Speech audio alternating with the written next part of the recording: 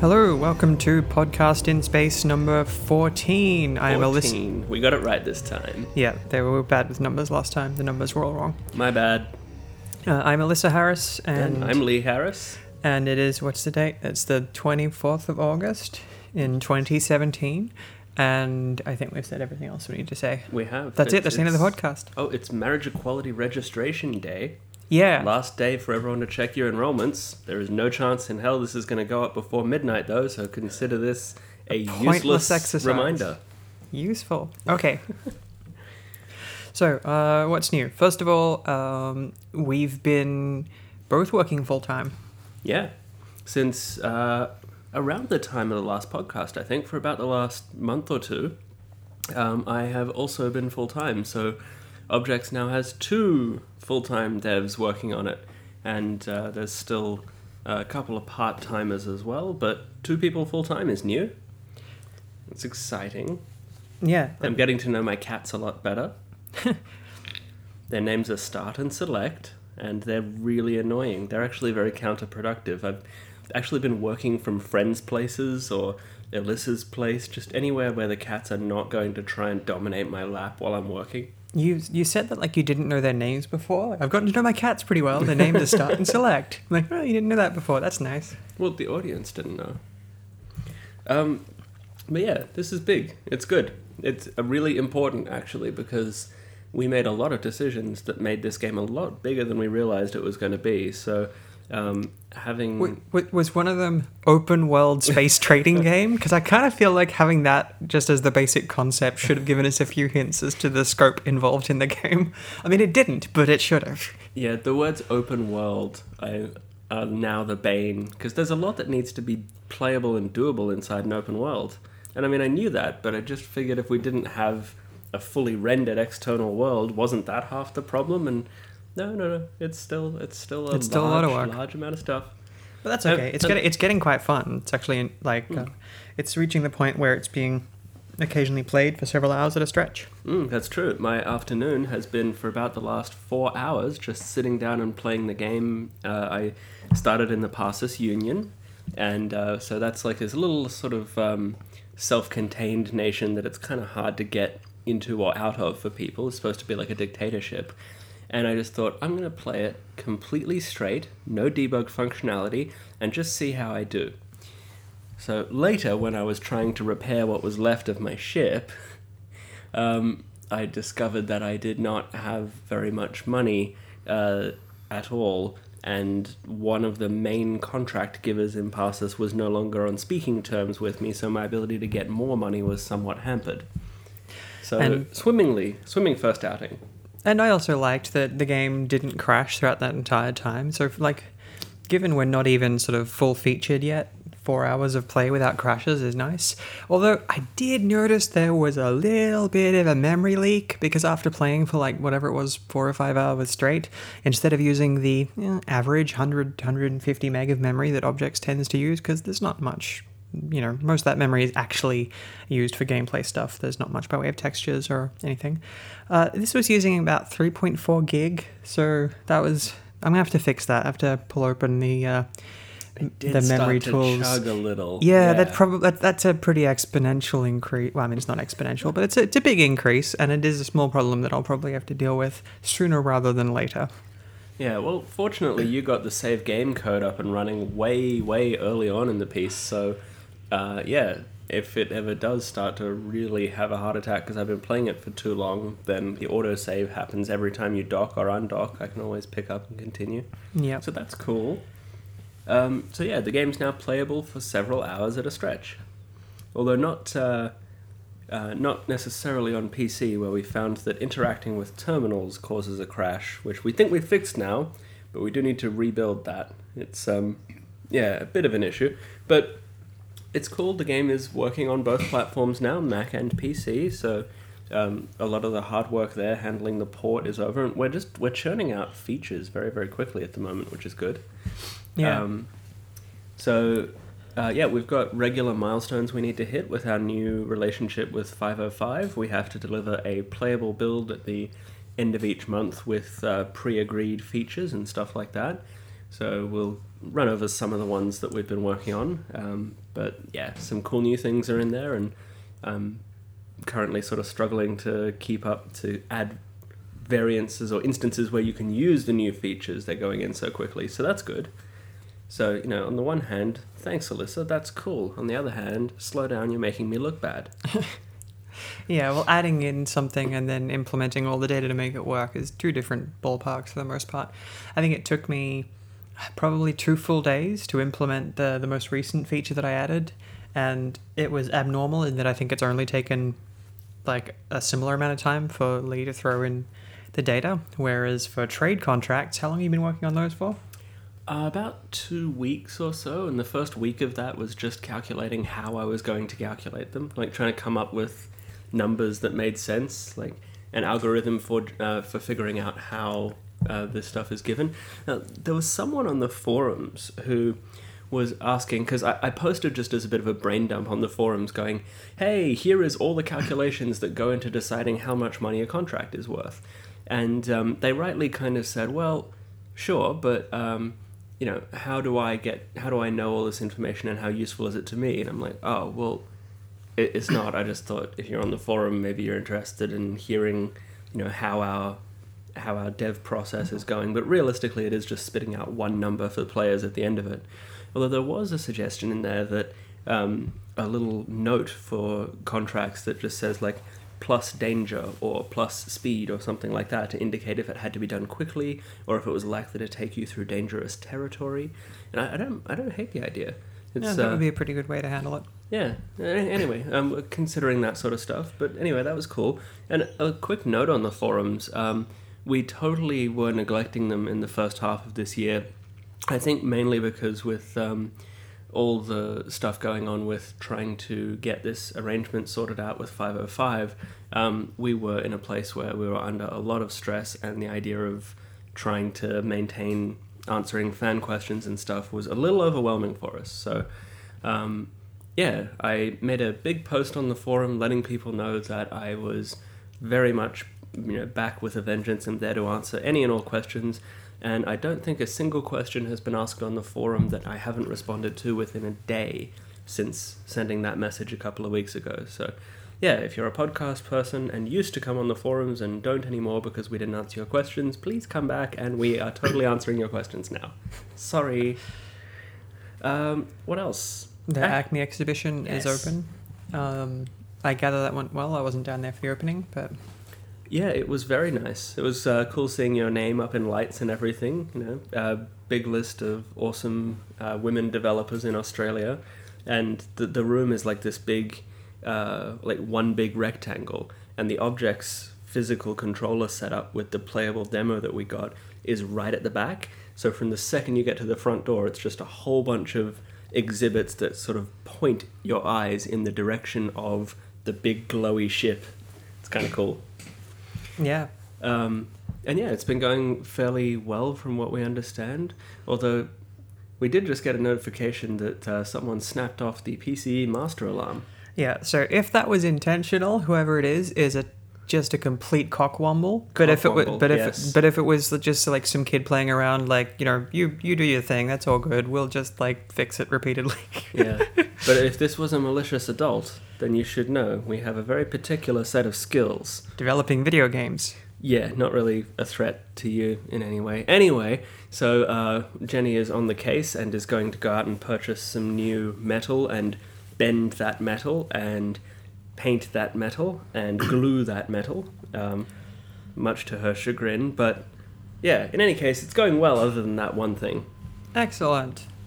All right, that's news. How about a bit of an update on where the game is at? I feel like that's one of the main reasons probably that people would listen to this podcast, I think. So, I mean, we've been adding tons of features the last 2 months because we've got our sort of deadlines, and basically all we've done is sort of split up our work into ways, like into orders that make sense, and then like pack the appropriate amount into each month, and which is more or less what we were doing last time. It's just that it's a bit more formal. It's a bit different because this time we have, because I'm working with Lee, I have to take the things that I'm doing and sort of plan around, okay, so what's the next thing that's going to block you, or that you're going to need to do before you unblock something for me, etc., which makes quite a difference. But anyway, so I suppose the biggest thing that I got working this month in terms of cool stuff is we have the Enceladus class ship fully working. It may get a small graphical detail pass at some point, but it's basically done. So have we... I don't think we've actually told anyone, like we haven't written down on the website what the different ships are that you can buy. So let's pretend that people know nothing and just take it from the top for a sec. So, I mean, excluding the tutorial ship, which is basically you get a little tiny shuttle that sort of has minimal features to teach you what's going on, like a utility shuttle. And then you got the Enceladus, which is the beat-up claptrap of a freighter that everybody knows. That's the one that's in all the screenshots and all the like gameplay demos people have seen, etc. That's called the Ceres. It's a light freighter. Yep, the Ceres class. Then you've got the next one, which we are in the process of modeling now, which is the Proxima, which is basically... So the Ceres is a light freighter. The Proxima is a medium freighter. And so it can carry a lot more, it's a bit more high-tech, etc., and it's hideously expensive. And then you got the one that we just finished, which is the Enceladus class ship. And the Enceladus is not technically a freighter, even though it does carry about as much freight, in theory, as a Ceres.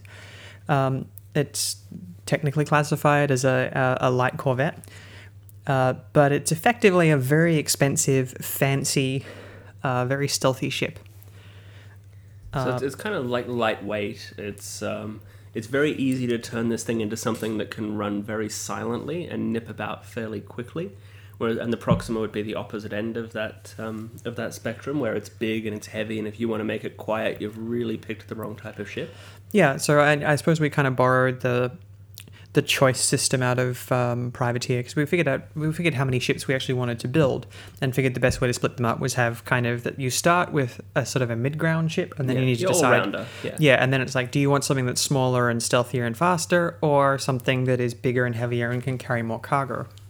Although that said, we also, I don't know quite where we're going to land on this yet, but we have spoken about wanting the player to have the choice, if they really wanted to very quickly get one of the more advanced ships, but to put themselves into a degree of debt to be able to do it, or perhaps to not be able to buy any bells and whistles. So like maybe you can buy the crappier ship, but you can actually start with some defensive capabilities, countermeasures, maybe a grappling arm for retrieving cargo, that sort of thing. Or you could go for a fancier ship that literally can't do anything but move around when it's out there. So it's a bit of a sitting duck, and take your chances on getting some money quickly from some relatively safe contracts. Yeah, I mean, the idea, I think I mentioned this before, that I liked from the beginning and that we've kind of gone with, or just we haven't really figured out exactly how this is going to work yet, is much the same as the beginning of the old game Street Rod. So yeah, you start with, like, in that game you start with about $600, and you then open up the newspaper and you can see like a whole bunch of secondhand cars. So you could get like a really tricked out 10-year-old shitbox for $600, or you could get, like, for maybe like barely enough money, you could get a fairly new car that has like a crappy V6 engine and stuff like that. So I kind of like the idea that was one of the options you get, is that you might get a handful of ships there, and that if you don't quite have enough money, you could go and get a loan out to do this. But I mean, I want to start with a Proxima, but I'm suddenly, 20,000 credits in debt to like Nikki the Noose, who's gonna like send ships after me if I don't make a payment of like 1,000 credits every month or something. Yeah, Street Rod was a really big influence on the way that buying and selling ships and ship parts in particular was going to work. And the engineering section is kind of a homage to an old Microprose game called Lightspeed, or Hyperspeed, I think was a... They did. Was that another country version? No. They sort of released it like special edition. There were 3 like clusters, or basically scenarios that you could play, and for Hyperspeed they released it had a 4th one. So I think they just kind of so like a Game of the Year edition bonus content thing. Yeah, that's what we'd call it now, I suppose. But yeah, so those 2 games combined very much formed a big part of the inspiration for how engineering and purchasing of parts and stuff works. So we have the Enceladus. She is playable. You can fly around in her, and that's awesome. But what we don't actually have is a Stan's used ships type place for you to buy stuff. Yeah, that's on my to-do list at some point fairly soon. I don't know. I can't remember if that's next month or not. I don't know. I have to. We'll look at the milestone. I've already hit my milestones for this month, actually, which is good. So I'm currently working through a few things that are minor and not on that list. But yeah, it's You know what would be cool? Sorry to cut you off, but you know what would be awesome just as a stopgap measure? Stan of Stan's used ships. Kind of. You remember the guy in Monkey Island who sells you the map, who's just like got them in his trench coat and is looking shady in the night? Anyway, just put an NPC that's on every single space station that just says, hey, you want to buy a ship? And if you just say yes and it subtracts $6,000, your ship magically becomes an Enceladus. Yeah, could do that.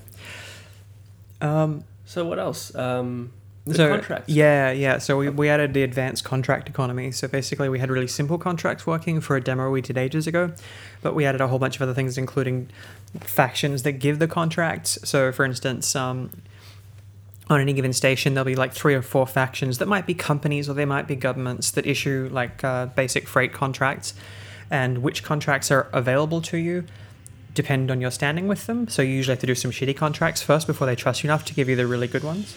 Yeah, so like your first couple of contracts, maybe you're getting a little, somewhere between maybe 80 and 200 credits for taking a preset amount of cargo from here to here. And then as you unlock some better ones, you'll start getting ones where you're being told, okay, you actually have to physically pay for the cargo, so you need to have a decent amount of money in the bank already before you should take it on. But in doing so, you'll get more money, and then there are some that have, time limits that make them prohibitively expensive. And the deal here is to try and give people reasons to try and think about what they want to do next. So when you come across like a story mission where you might get like a message out of the blue going, hey, I need help urgently, can someone come to over to the Two Sisters and meet me near the following star, or something along those lines. If you've got a contract and you know you're not going to be able to make it, then we've inserted some very severe punishments. So if you don't complete that contract, you have just failed to deliver cargo. That company is not going to trust you again until you've built all the way back up to where you were. So it's really a genuine choice that you're going to have to make. And adding to that is we've just finished work on procedurally generated passenger jobs. So again, we have story things where you might be taking someone from A to B for one reason or another, and they were going in your hypothetical passenger cabin, and it occurred to us, well, if your in-world ship is supposed to have a passenger cabin, then it seems weird that you wouldn't take the opportunity to have, just passengers that are not strictly narrative-heavy focuses, but just little ways to earn extra money. So what I've been doing when I've been playing the game this afternoon was to take a look at the contracts and go, okay, I'm here, and there's contracts going here, here, and here, and there's 2 passengers, and they're going here and here, and which of these align, which ones are close, and trying to sort of plan out not just what my next stop is going to be, but what the stop after that is going to be. It makes it far more interesting trying to combine the 2 different procedural things to figure out what I'm going to do next, like where is my next thing going to take me. So yeah, I'm finding it quite enjoyable, which is good. Quite enjoyable, says dev of own game. Wait till you've been debugging it for about 70 years. That'll get frustrating. Yeah, you keep saying that. I don't think I'm going to find it frustrating. I'm too annoyingly chirpy. So yes, another feature that we finished were space probes. So basically your weapon launcher, the in-universe excuse for having weapon systems is actually that they are repurposed science probe launchers. So they're not built to carry, like the reason why they're not actually reloadable is that it's the thing you use to carry a bunch of sensor devices and launch them at unknown planets. It's just that you've been purchasing retrofitted probes that have explosives on the tip. So having the actual purpose of those things work was kind of important. It's useful for missions, and it's kind of cool. So basically, space probes, some missions will require that you deliver a space probe into orbit of this planet or something like that, which is kind of cool. However, the other thing that happens is this. When you fire a weapon or a space probe, there's like a microwave link that connects you and the thing you've just launched. And torpedoes use a radar system to try and pick up the target when they get close, whereas space probes have a standard sensor kit, kind of like your ship.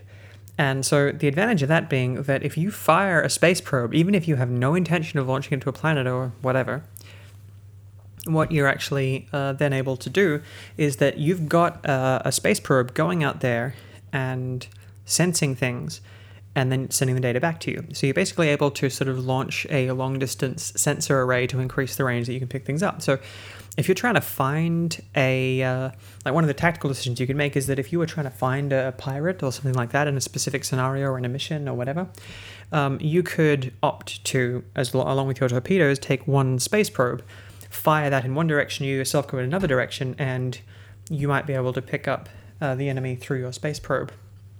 And it can give you a tactical advantage. So yeah, it's good because it doesn't give away your position necessarily, but it does tell you, like, people can take a look at the space probe and go, okay, clearly at some point recently, the person who fired this was in the opposite direction the space probe is traveling. We don't actually simulate, gravity from planets in the game or anything like that. So it is kind of a giveaway as to where you once were, but the potential benefits of it sending you data going, "Oi, big pirate ship right here, hidden in a nebula," can be invaluable. So we're aiming for the science probes to be a lot cheaper. And if you're actually buying like an explosive warhead, we want them to be quite expensive because the incentive needs to be fairly strong before you actually shoot something at somebody with an intent to harm them. It's working out quite well so far. We're yet to put the science probes through their paces, though. We haven't started testing that in earnest yet. Yeah, I've tested that they work, but we haven't done like tests to see how useful they are in combat. That's like the whole balancing test thing. But then they also just return data if you fire them at a planet or a moon. What's interesting is that there was a lot of time that went into making sure the logic was working in all of the stories that we've implemented so far. So yes, you'll get an email saying, like a message from someone saying, "Hey, thanks for doing that thing for me," or you'll get a conversation, "We'll fire here," or that sort of thing. But that took a lot of time to implement. Like, I had to box out a good month or so just for implementing those things once you'd finished coding them. But with the science probes, once they were up and running, I had a go at putting one of these into a story, and because all of the other logic is there, it was a simple, it took me 2 minutes, and I'm like, okay, cool, that mechanic is in that story. So as soon as this stuff is tested, there's like 5 stories that are going to go from waiting for mechanic to bing, working. So that's awesome. I think that's kind of it. So we've got the Enceladus up and running. You can't buy it in-game yet, but you can fly around in it, which is cool. The advanced contract economy with factions and reputation for each faction, the procedural passenger jobs, which is fun, and space probes. And I can't even remember what I'm supposed to be doing next month. Yeah, I don't know either. I know that for at least the next week, I'm still going to be putting more and more contracts in for different companies. I think that's one of those things where when it's done is like, how long is a piece of string? Yeah. And I'm going to need to... I still want to change the way slots work in engineering too, because we sort of decided to tweak that a bit. But that's not really on any of my to-do lists, so I might actually get some time to do it before the end of the month. But I also don't want to do that and then break everything right before we need to be sending a build over. It's kind of cool having the milestones, because we can go, okay, have we finished everything we needed to for this month a week early? Yes, good. The next week we can work on something that's been bugging us for a while, but it's not an explicit feature that's needed. Yeah, which mostly, because any bugs that prohibit our ability to play specific builds or hit a milestone tend to get fixed. But you can get bugs where it's like, well, this isn't a showstopper. So a lot of the time, if I have a few days like this, I will probably spend that time going through the bug list and just fixing a lot of the little low and medium priority ones that have just been a complete pain in the ass, but not enough to fix. So that's where we're at. That's what's been going on with Objects in Space for the last little while.